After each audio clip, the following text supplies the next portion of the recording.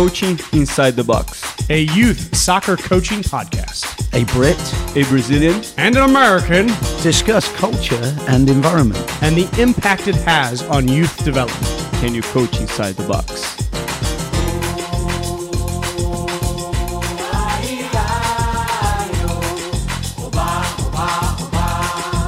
Welcome to episode 35 of Coaching Inside the Box. We are excited to have you today. To begin. Well begun is half done. Whatever you do or think you can, begin it. Boldness has power and genius and magic in it. Starts are so important. When you get started on something, it sets you on a path that enables you to really do something big, something great, something that maybe your peers can't do. When we talk about soccer, when we talk about soccer development, when we talk about child development, the beginning stages carry more weight and more power than any other stage within soccer development. That's my opinion. We at our club, Andy, Philippe, our entire team, have focused intensely on the 2 to 5 year old age group since 2007, 2006, for a very long time. And that focus is born not because we can access players before other clubs do, but that focus was there because we recognized that if we had 2, 3, 4-year-olds doing things with the ball that others could not, it would put those players and their self-concept far ahead of their peers before their peers ever started playing. And then at 5 and at 6 and at 7, they'd get more of the ball, more of the touches, more of the development. And that increased amount of touches and that increased development that they have would set them on a path that raises their ceiling and makes their future brighter than ever before. Andy, in 2006, when you first had the conversation with Scott about starting the Happy Feet soccer program, was it all centered around the ability to put the ball at younger kids' feet earlier than maybe most soccer clubs or most soccer coaches thought possible? Well, I came in here with an agenda, like every episode. Well, yeah, it's obviously that we've all got our passions and our perspectives that are important, or at least we feel they're important, and I got to thinking about you two, because I wasn't the one that pushed for this episode, was I? It was you guys that pushed for this episode. And I got to thinking about why you pushed for this episode, and I realized that it comes down to who you are, in your character.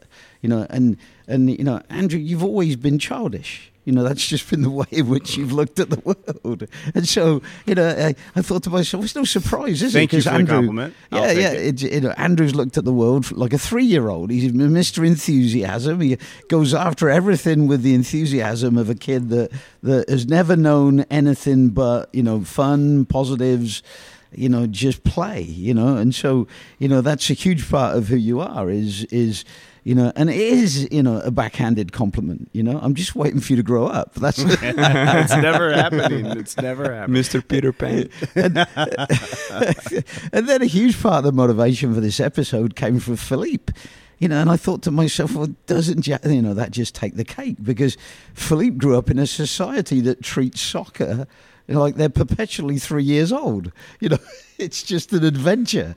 Every single game is about, doing something funky. It's not about, winning. It's not about the grind. It's not about just toughing it out.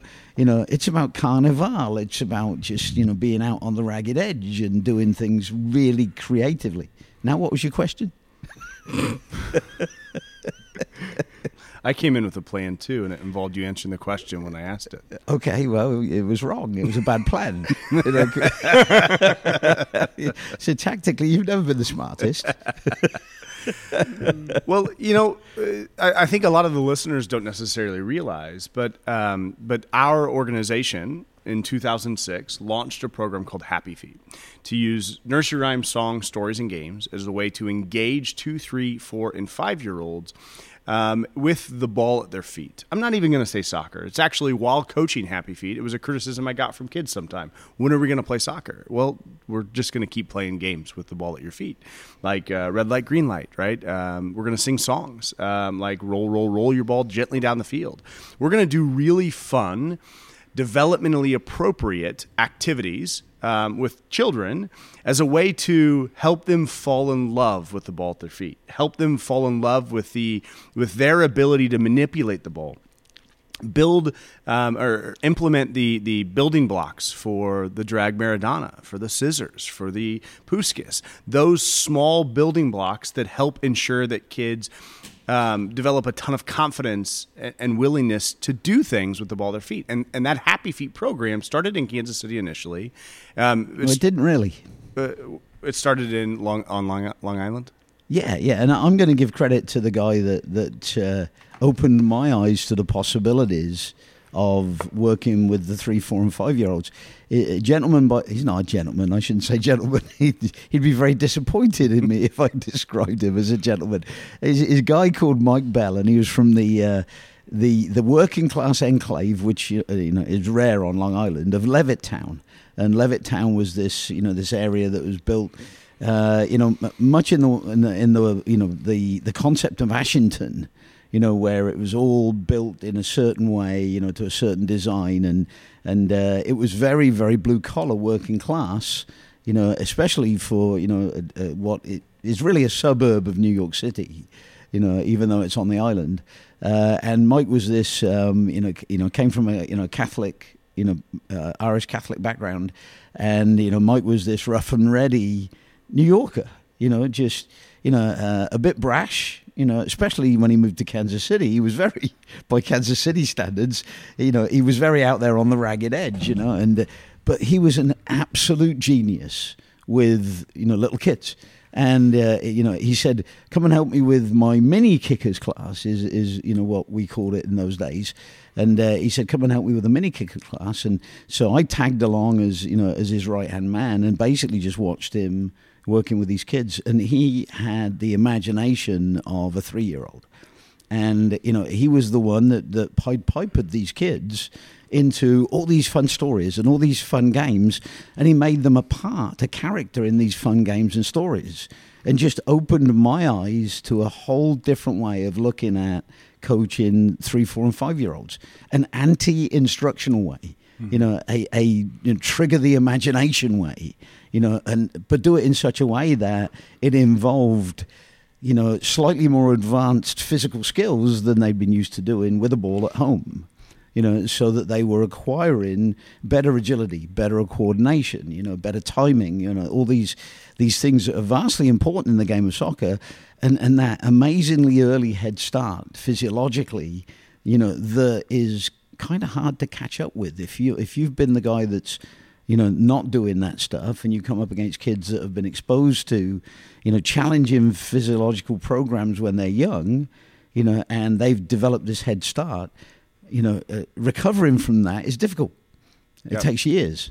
And for sure. And so Andy through Mike Bell started the Mini Kickers program at some indoor facilities that he ran here locally in Kansas City in the 80s. And that idea stuck with him. Andy, you held on to that idea. And then in 2006, you and Scott and the Legends Club here in Kansas City launched Happy Feet. And within just a few months, you had hundreds of kids between the ages of 2 and 5 registered for this Happy Feet program in Kansas City.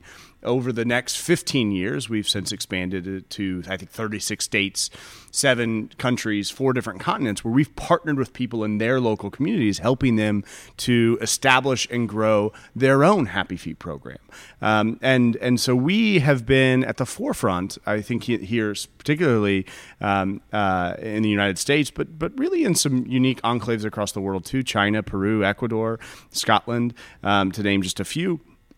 At the forefront of coaching thought related to how you can give a start well begun that is half done to players that fits both the culture and the society that they live in, but engages them in a way that gives them that head start and then increased level of self-concept and self-confidence.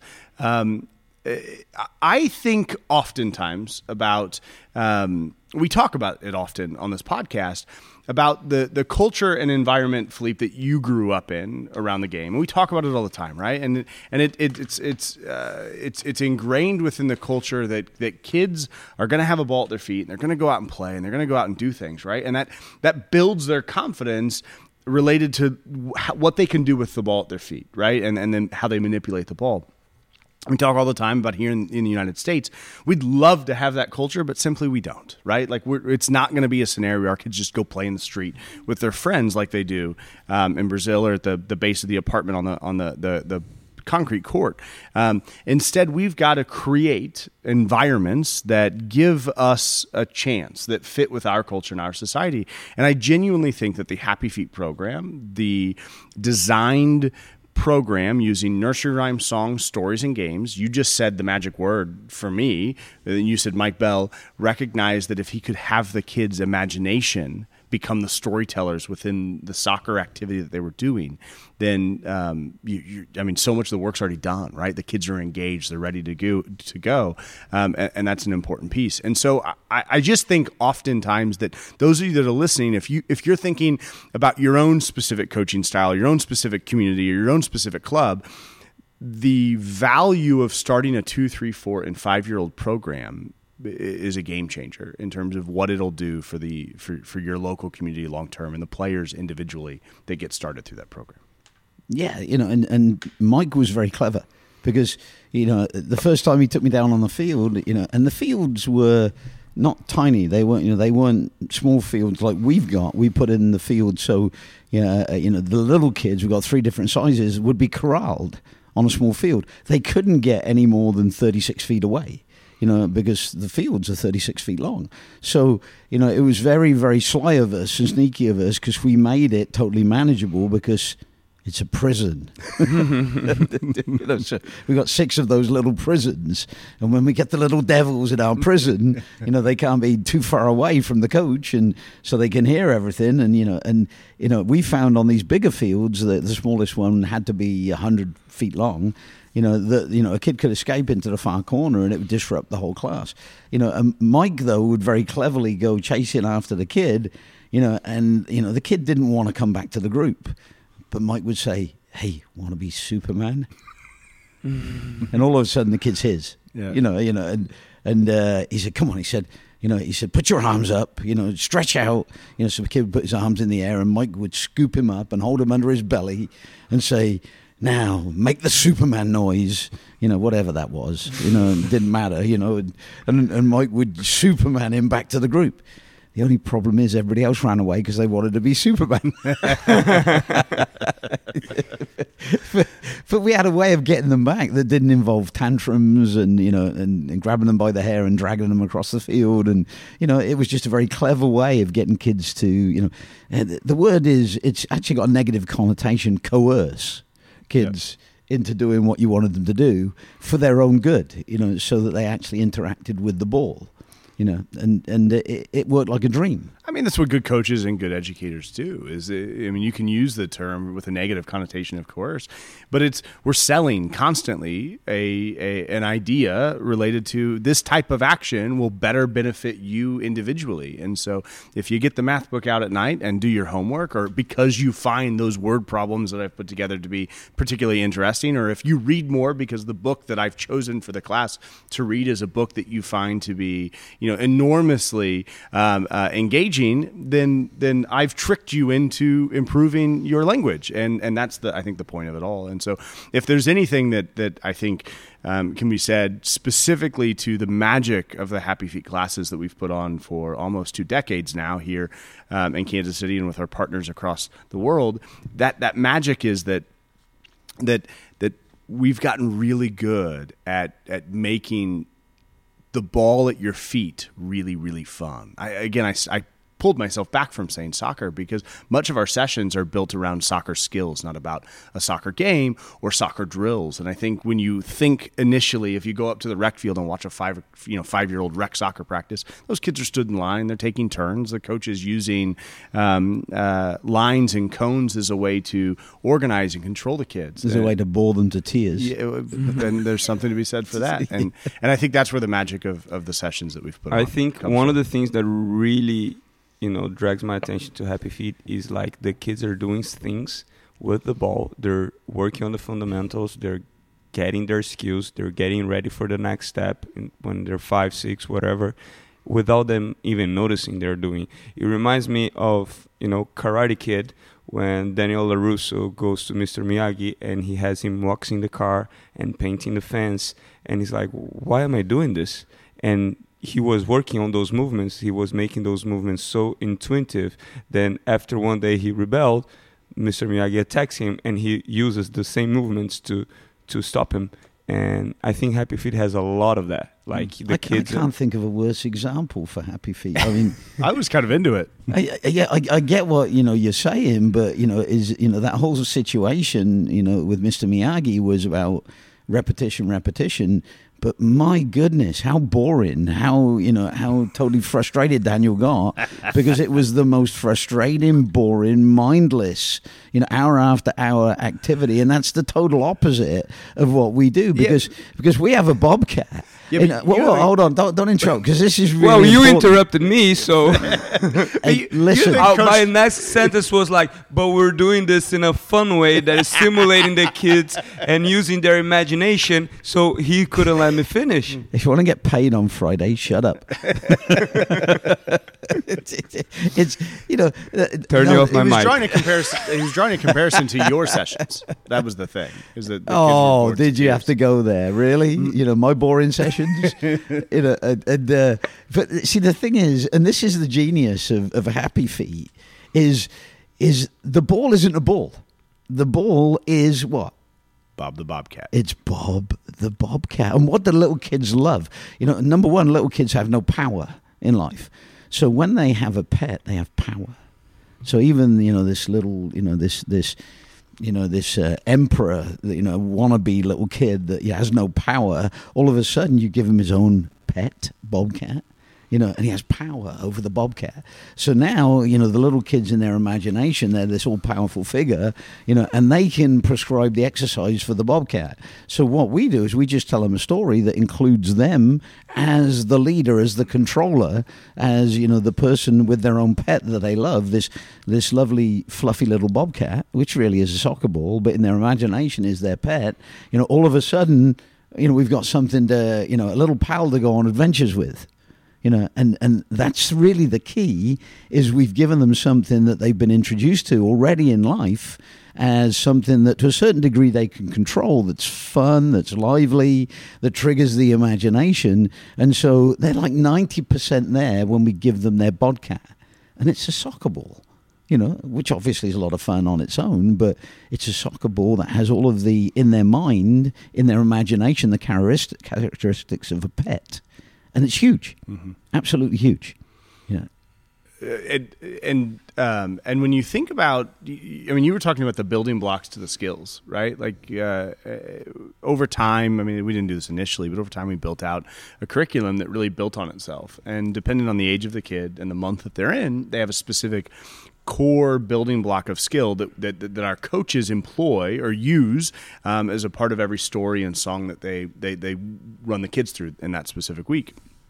And the Maradona turn is very specifically a difficult skill, I think, for kids to learn on the front end, right? Especially when they're young, when they're 2, 3, 4 years old. The Maradona turn has numerous different phases within it. And if you ask any preschool teacher, teaching a 3-year-old a 4-phase skill is useless. Pie in the sky. Yeah, it's not going to happen. And so, but when you break it down into a roll and a stop, that works. And so they build this skill related to their ability to roll and stop. And then when you take that roll and stop and add a pullback to it, now we've got a roll, stop, pullback. We're halfway there, right? And it builds this level of confidence within kids that is pretty significant.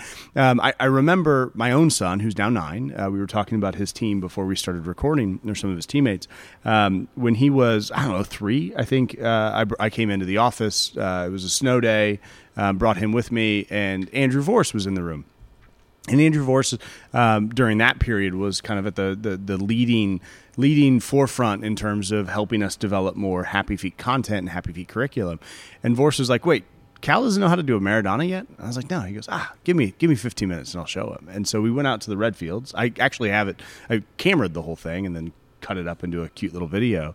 But in 15 minutes, Vorst had my 3-year-old Cal doing a Maradona turn and cheering himself.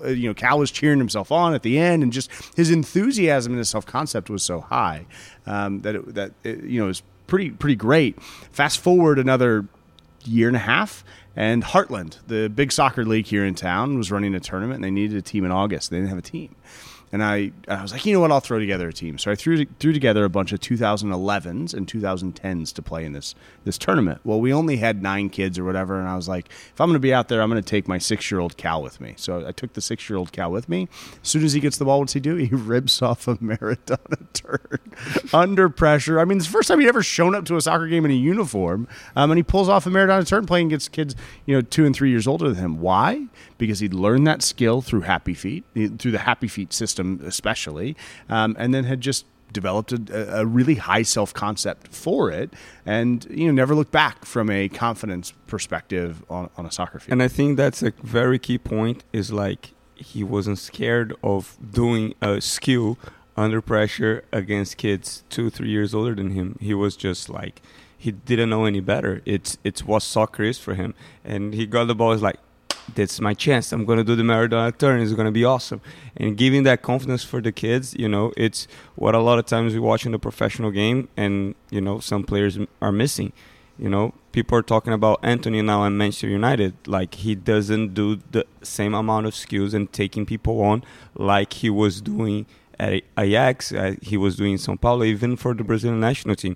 You can see he's playing for United a little more, way more timid, because, a lot of that comes down to that. Having that confidence to try the skills and to try the big plays. It's a very, very big portion of the biggest players on the game, and that's what, as soon as we start with the kids, the earlier that we start with the kids, soccer is a marathon. If you start a marathon earlier, you have more chance to succeed. It's not rocket science, so getting the kids young and teaching them the fundamentals while having fun, and using their imagination to do it, it's the vehicle for success. I have a question. Cal pulls off these Maradona turns, playing up a couple of years, and and he's that skillful and successful. Are you sure he's yours? I am, because he's a rebel without a cause, and my kid would also be the type of kid that could be a good field player and has decided, I'm going to be a goalie because those shirts look cool and I can get a pair of gloves. So. Which is just like what you were when you were 100%. When I first started coaching you. When I was you were the one that grabbed those gloves and you wanted to be in goal. I think finally you had to say, Andrew, Matt's going to play in goal today. Are you sure? Well, sure I realized that the only reason you want to be in goal is because you didn't want to work hard. No, that was my brother. So let me and you can think of the next question, because this is just going to be brief for once. Right. but let me put my academic hat on, if I may. Our beliefs where Happy Feet are concerned. We believe children threatened with mediocrity can achieve greatness through intelligent mentorship. We accomplish this by truly caring for children and challenging them to be their best through an age-appropriate, technically, tactically, physiologically, and psychologically demanding program that will optimize development and create a tremendously positive legacy for humankind. And that may sound like, highfalutin in terms of goals and objectives stuff, but it's realistic.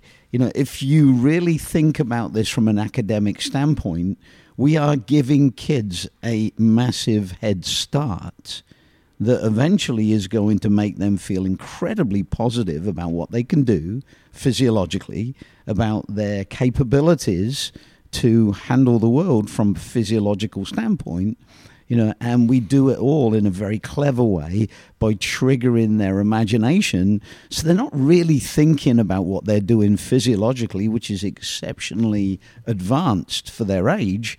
They're just thinking about their pet bobcat and doing a thing in a way that we've shown them that is part of a story.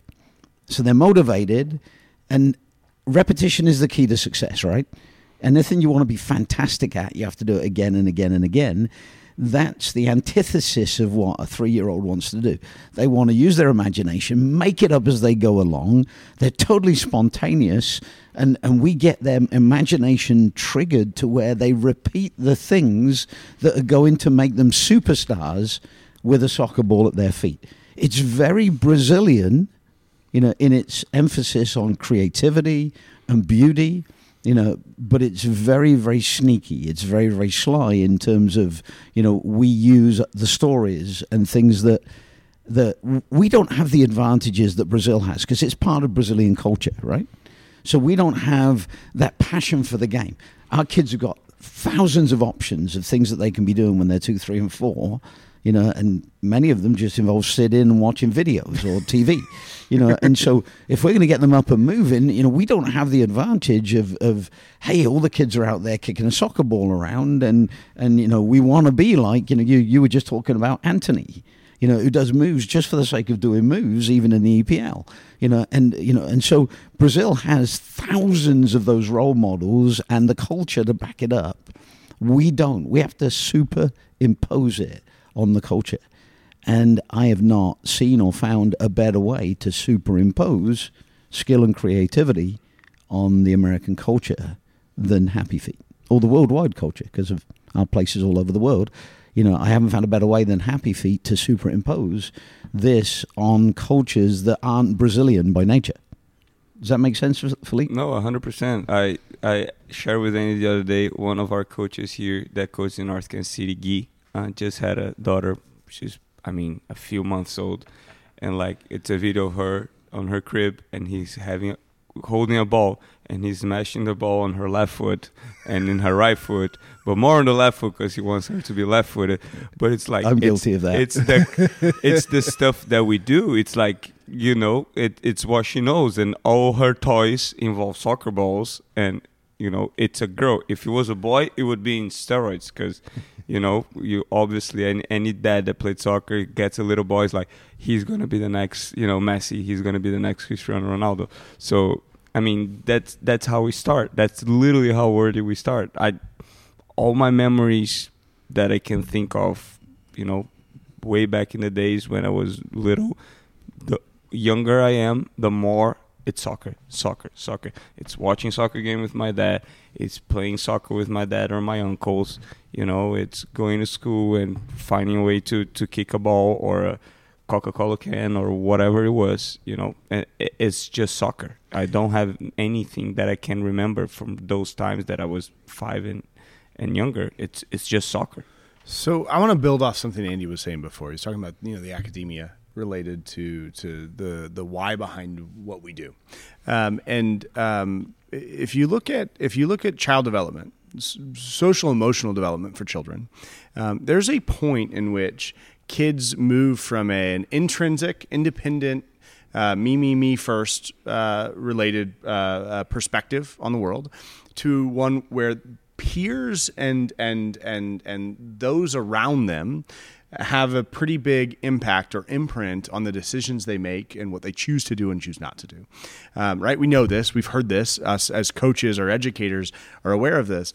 Well, I'm bringing this up because it really highlights the need for programs like this that emphasize creativity and self-concept building in the preschool age group. Because that moment where kids switch from a me first, give it to me, it's mine, and independent play to peer thought always is usually around kindergarten.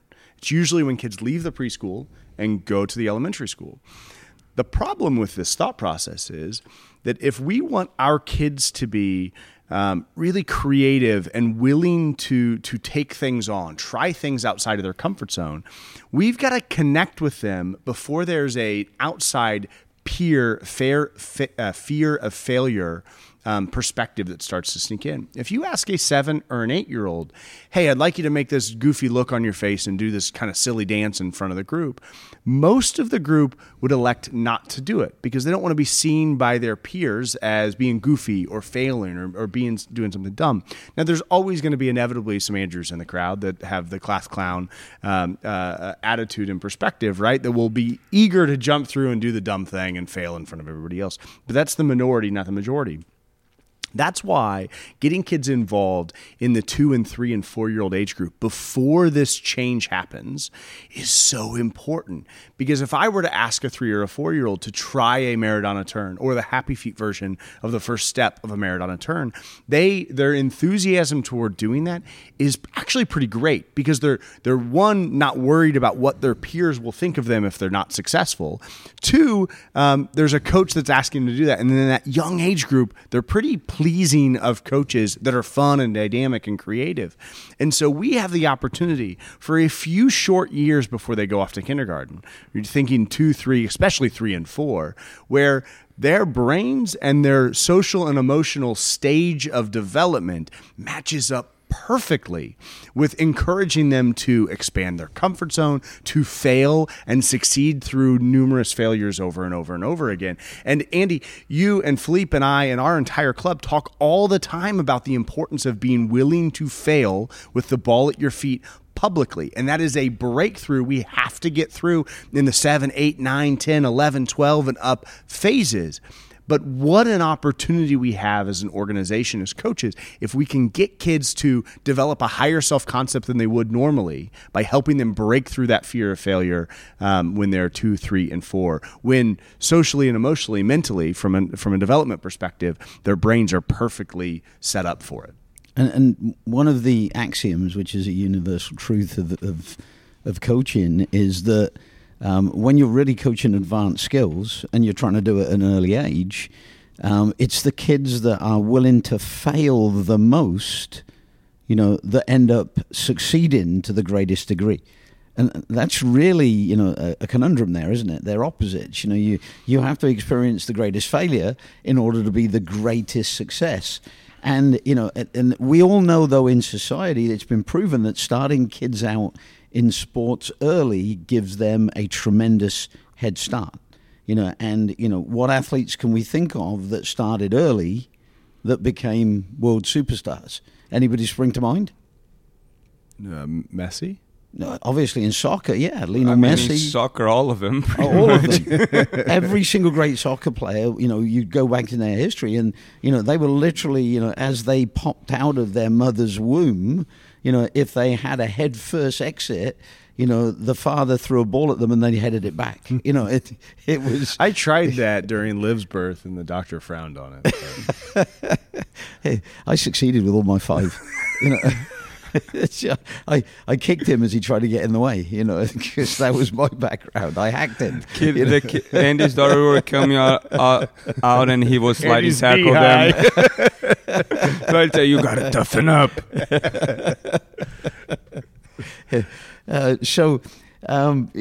But Tiger Woods. Oh, yeah, great point. I mean, his dad Earl. Had him, from the minute he could hold a club, he had him holding something in his hands that he swung and he hit things with, when he was 3, he was on TV chipping a ball into a dryer, would you believe? Because he did it at home, and so, this was, the party piece of Tiger Woods, but the skill for a little kid was just off of the charts. So things that were totally outside of professional goalkeepers, golfers' experience later on, Tiger Woods, under pressure could do these things because it's all he'd ever known. Was hitting targets right from an early age. And you think of the Williams sisters, and once again they had a father that that engaged them early in playing tennis, and so that was what they did, was beat a ball against a wall when they were kids again and again and again. They grew up almost with an extension of their arm being a tennis racket, and so this early exposure gives kids a head start. And like you were saying, well begun is half done, and it's really hard, or maybe even impossible, if that kid stays committed, for others to catch up with kids that are introduced in the right way to sporting participation.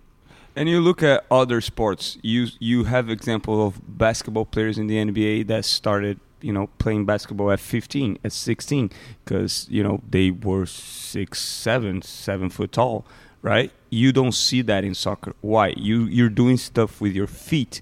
It's way less intuitive than your hand. Football, the guy is huge. He can learn later on to be, a linebacker or whatever. Soccer, there's not. I dare everybody to show somebody that kicked a ball for the first time at age 10. They made it far in soccer. Yep. It just doesn't exist. Soccer's too egalitarian of a sport, right? You look at football and basketball, and there's a physical side of the game that puts other people at a huge advantage compared to the average man.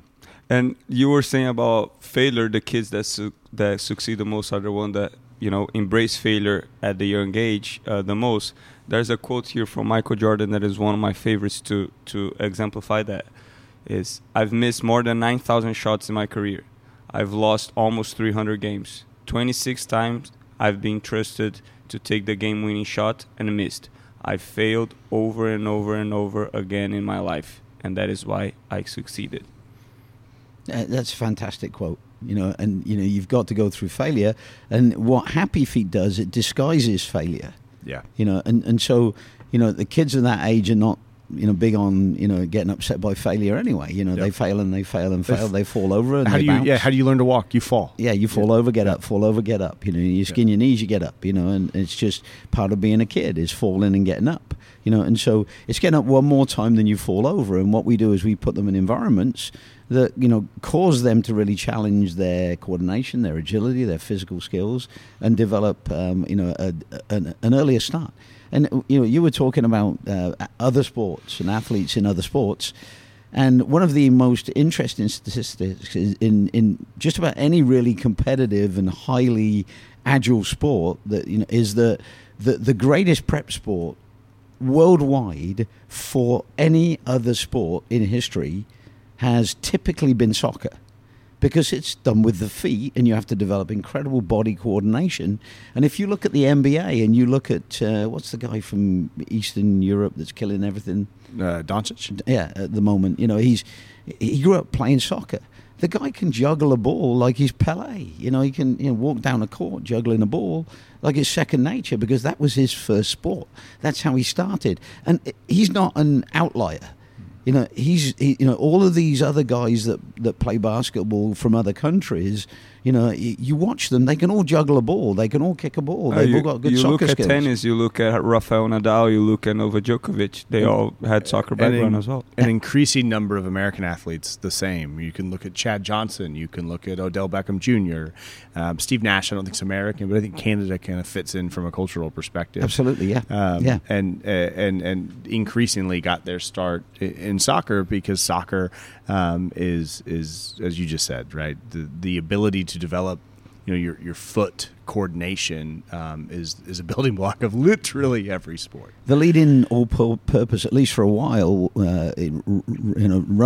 points gainer in the NFL was Darren Sproles, and he used to play for me. He played for the Legends Club before he specialized into football, and developed a ton of his coordination and his Maradona turn that he used, especially at K-State, if you watch the highlight films, and so it developed a level of coordination and agility that he could not have developed any other way, because it's incredibly hard to build skill in other sports as compared to soccer, because when you're dribbling a ball at your feet and you're trying to move at speed and you're trying to change direction and you're trying to do Maradona turns, you build this unbelievable level of coordination, that is impossible to build in any other sport, especially hand-based sports.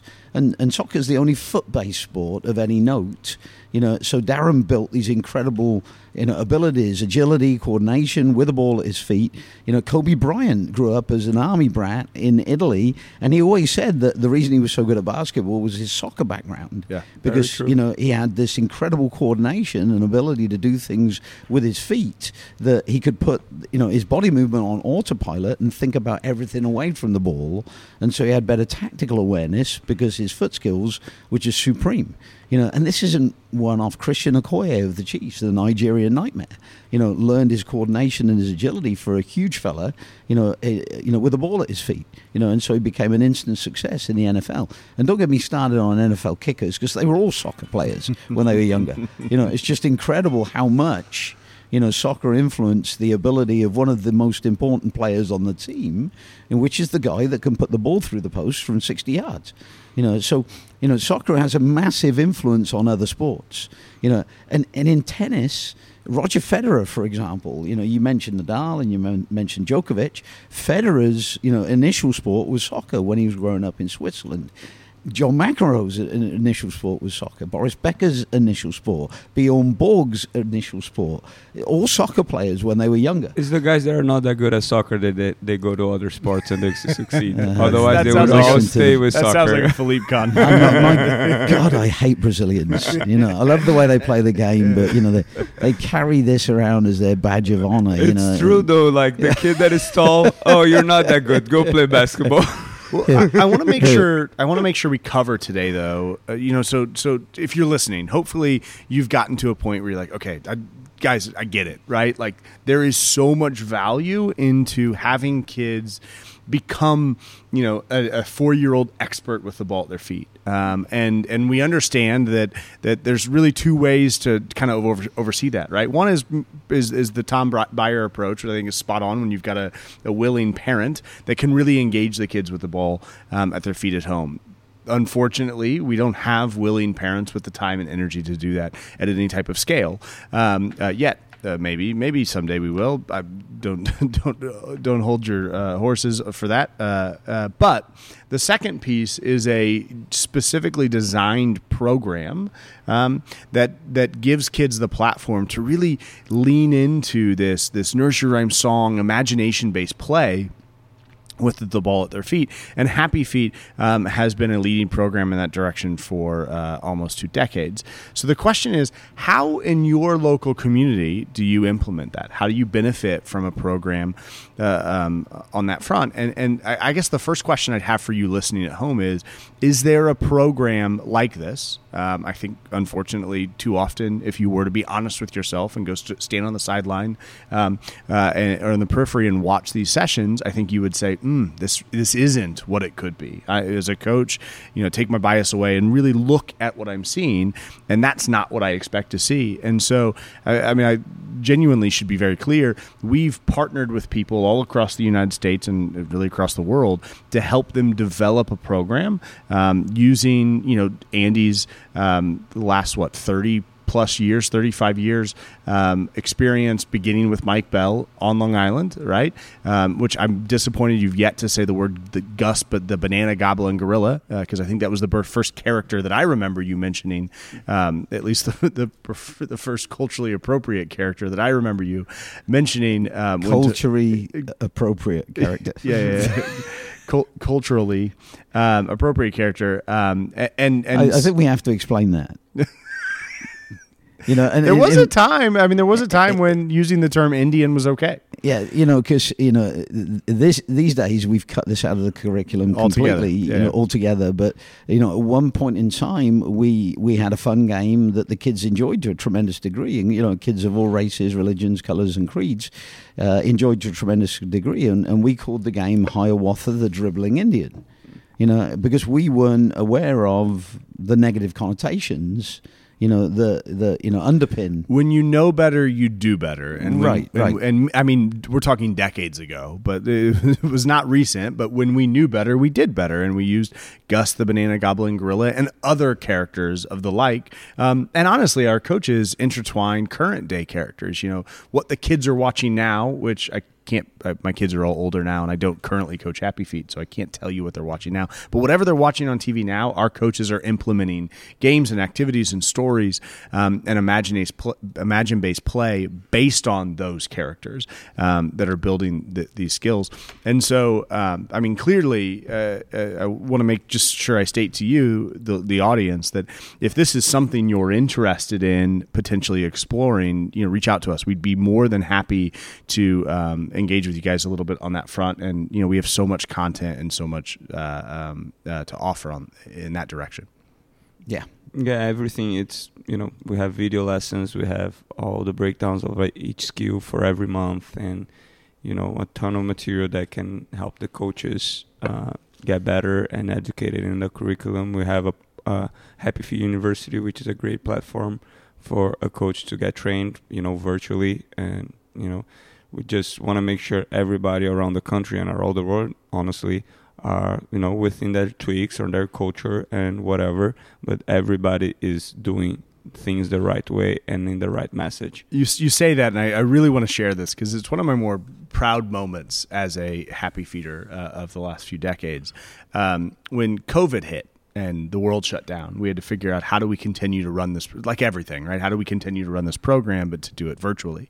I remember right away, I was like, you know what? I'll take my kids. We'll go to the indoor facility. Nobody's there. And I'll coach a Happy Feet class to a camera, and we'll record it, and then we'll throw it on YouTube and see what happens. And I'll never forget, within 24 hours, I'm being sent back videos of kids in Ecuador with our partner Henry down there in Ecuador. He'd shared the video that I'd put on. I think I took my kids on a trip to the zoo or something like that with Bob the Bobcat. And there were kids in Ecuador, literally, 3 feet from the big screen TV in the living room, following along exactly with all of the movements that I was doing and engaged with the story. And I remember thinking, this is so cool. Now, fast forward, 8 weeks later, and everybody was like, please, enough with the screen time. Can we figure out how to do this without? But what a moment it was to see kids virtually benefit from the programming that we were producing. I mean, what you were able to do for these kids, imagine if we were struggling at that time, kids that couldn't see friends and couldn't play and were stuck at home the whole time. You gave them something that they could do and they could look forward to.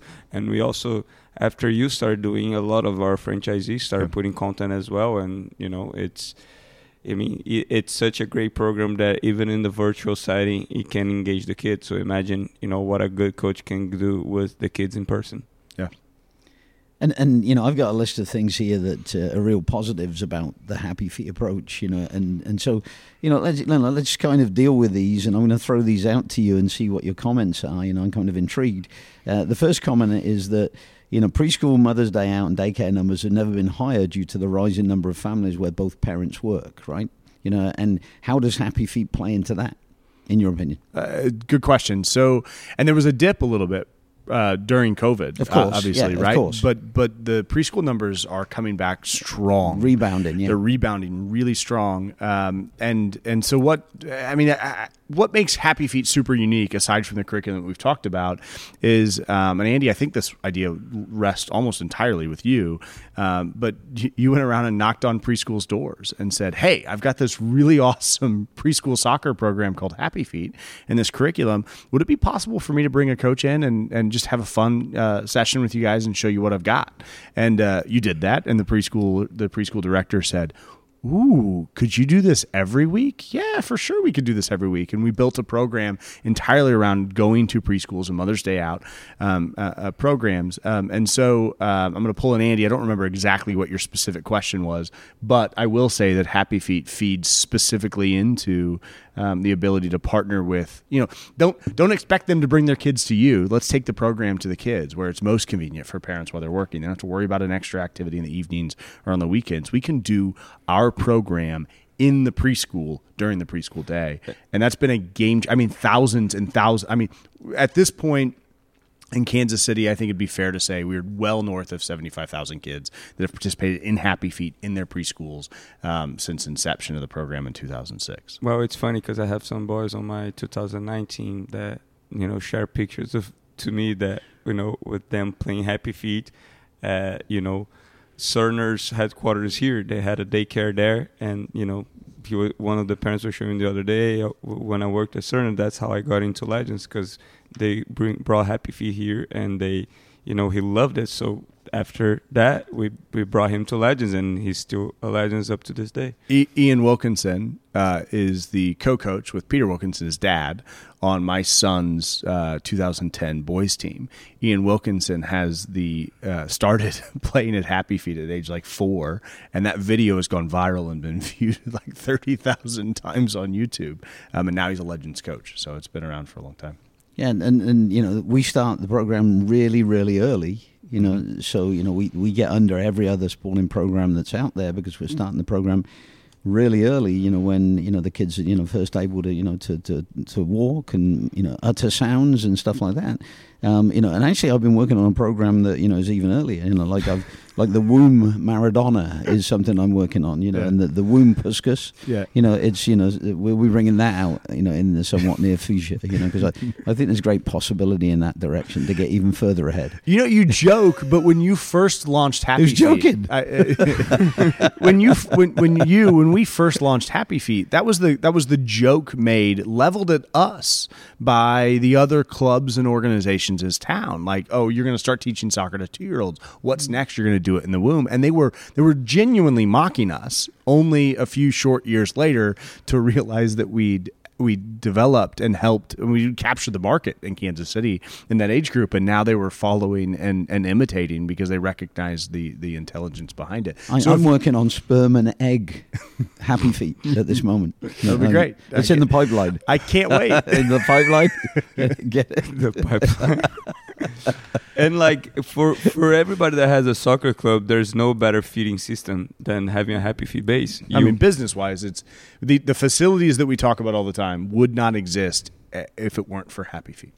You get these kids after they graduate Happy Feet and they're 5, and you already have your club set up, and they're right at the front door. You get them involved. At the front door doing their Maradonas, waiting for you to open. Correct. Yep. Andy, do you have anything last? We're going to have to wrap up here in a second that you wanted to share before. I know I always going to say that because I'm looking at the table in front of you. I thought that was the Bible, but it's just his notes. It's just his notes. I've got another 3 hours of a podcast in front of me. So are we finishing then? Yeah, we've got to wrap up, yeah. I wanted to read this to finish, and this is kind of jumping through a whole bunch of stages that I wanted to cover, but it seems to be always the way. We never get to everything. I take most of the stuff I bring with me, for some future date, and then we never get around to it. So we just have so much to talk about, which is great. Well, this is what I prepared for the ending. Experts worldwide have discussed the unique Happy Feet Legends coaching philosophy. Some say it saves children by giving them a soccer education that is creative, gutsy, leadership-oriented, and fair, one that maximizes potential. Others say it will destroy the lessons learned from having to earn playing time and win. Some praise our program because we develop incredibly talented offensive team leaders. Others accuse our players of being selfish. The truth is that over 34 years ago, when Happy Feet and the Legends programs were founded, no one knew how this revolutionary approach would pan out. The good news is we now know how incredibly successful the Happy Feet Legends approach has been. What our program has achieved in soccer, plus the way in which it has trained leaders for life, has been truly remarkable. Initially, we developed amazing deceptive dribblers, goal scorers, and penetrating passers. Ultimately, we helped our players become adults capable of and motivated towards making a big positive difference in society. The long-term impact of our unique approach has been far better and greater than any of the original Legends parents expected. Most of today's unique, fun developmental practices didn't exist when the club was formed. Our one-of-a-kind indoor training was in its infancy. Our brave creative leadership approach was just dawning. And our beautiful game culture, a nod to Brazil, Felipe, was merely a twinkle in our coach's eyes. Many Happy Feet Legends ideas come from intense study of the soccer hotbeds and gold mines around the world. We incorporated unique aspects of development from the most successful eras and environments in Argentinian, Brazilian, Croatian, Dutch, English, Ghanaian, and Icelandic history, etc., etc.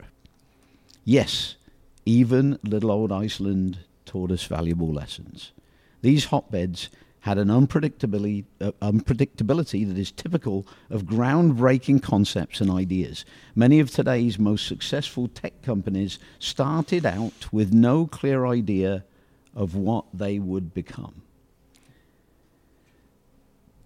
That's how we started out. We experimented year after year, decade after decade. We became more creatively oriented. We challenged our players to take risks that other clubs didn't challenge their players to take. And the ultimate reason for our existence is that when our players grow up, they don't fear failure. They'll go for it. They will be the ones that will say, give me the ball. I will take the responsibility. I will run with it. I will do everything you want me to do, and I will be successful because I am going to go for it.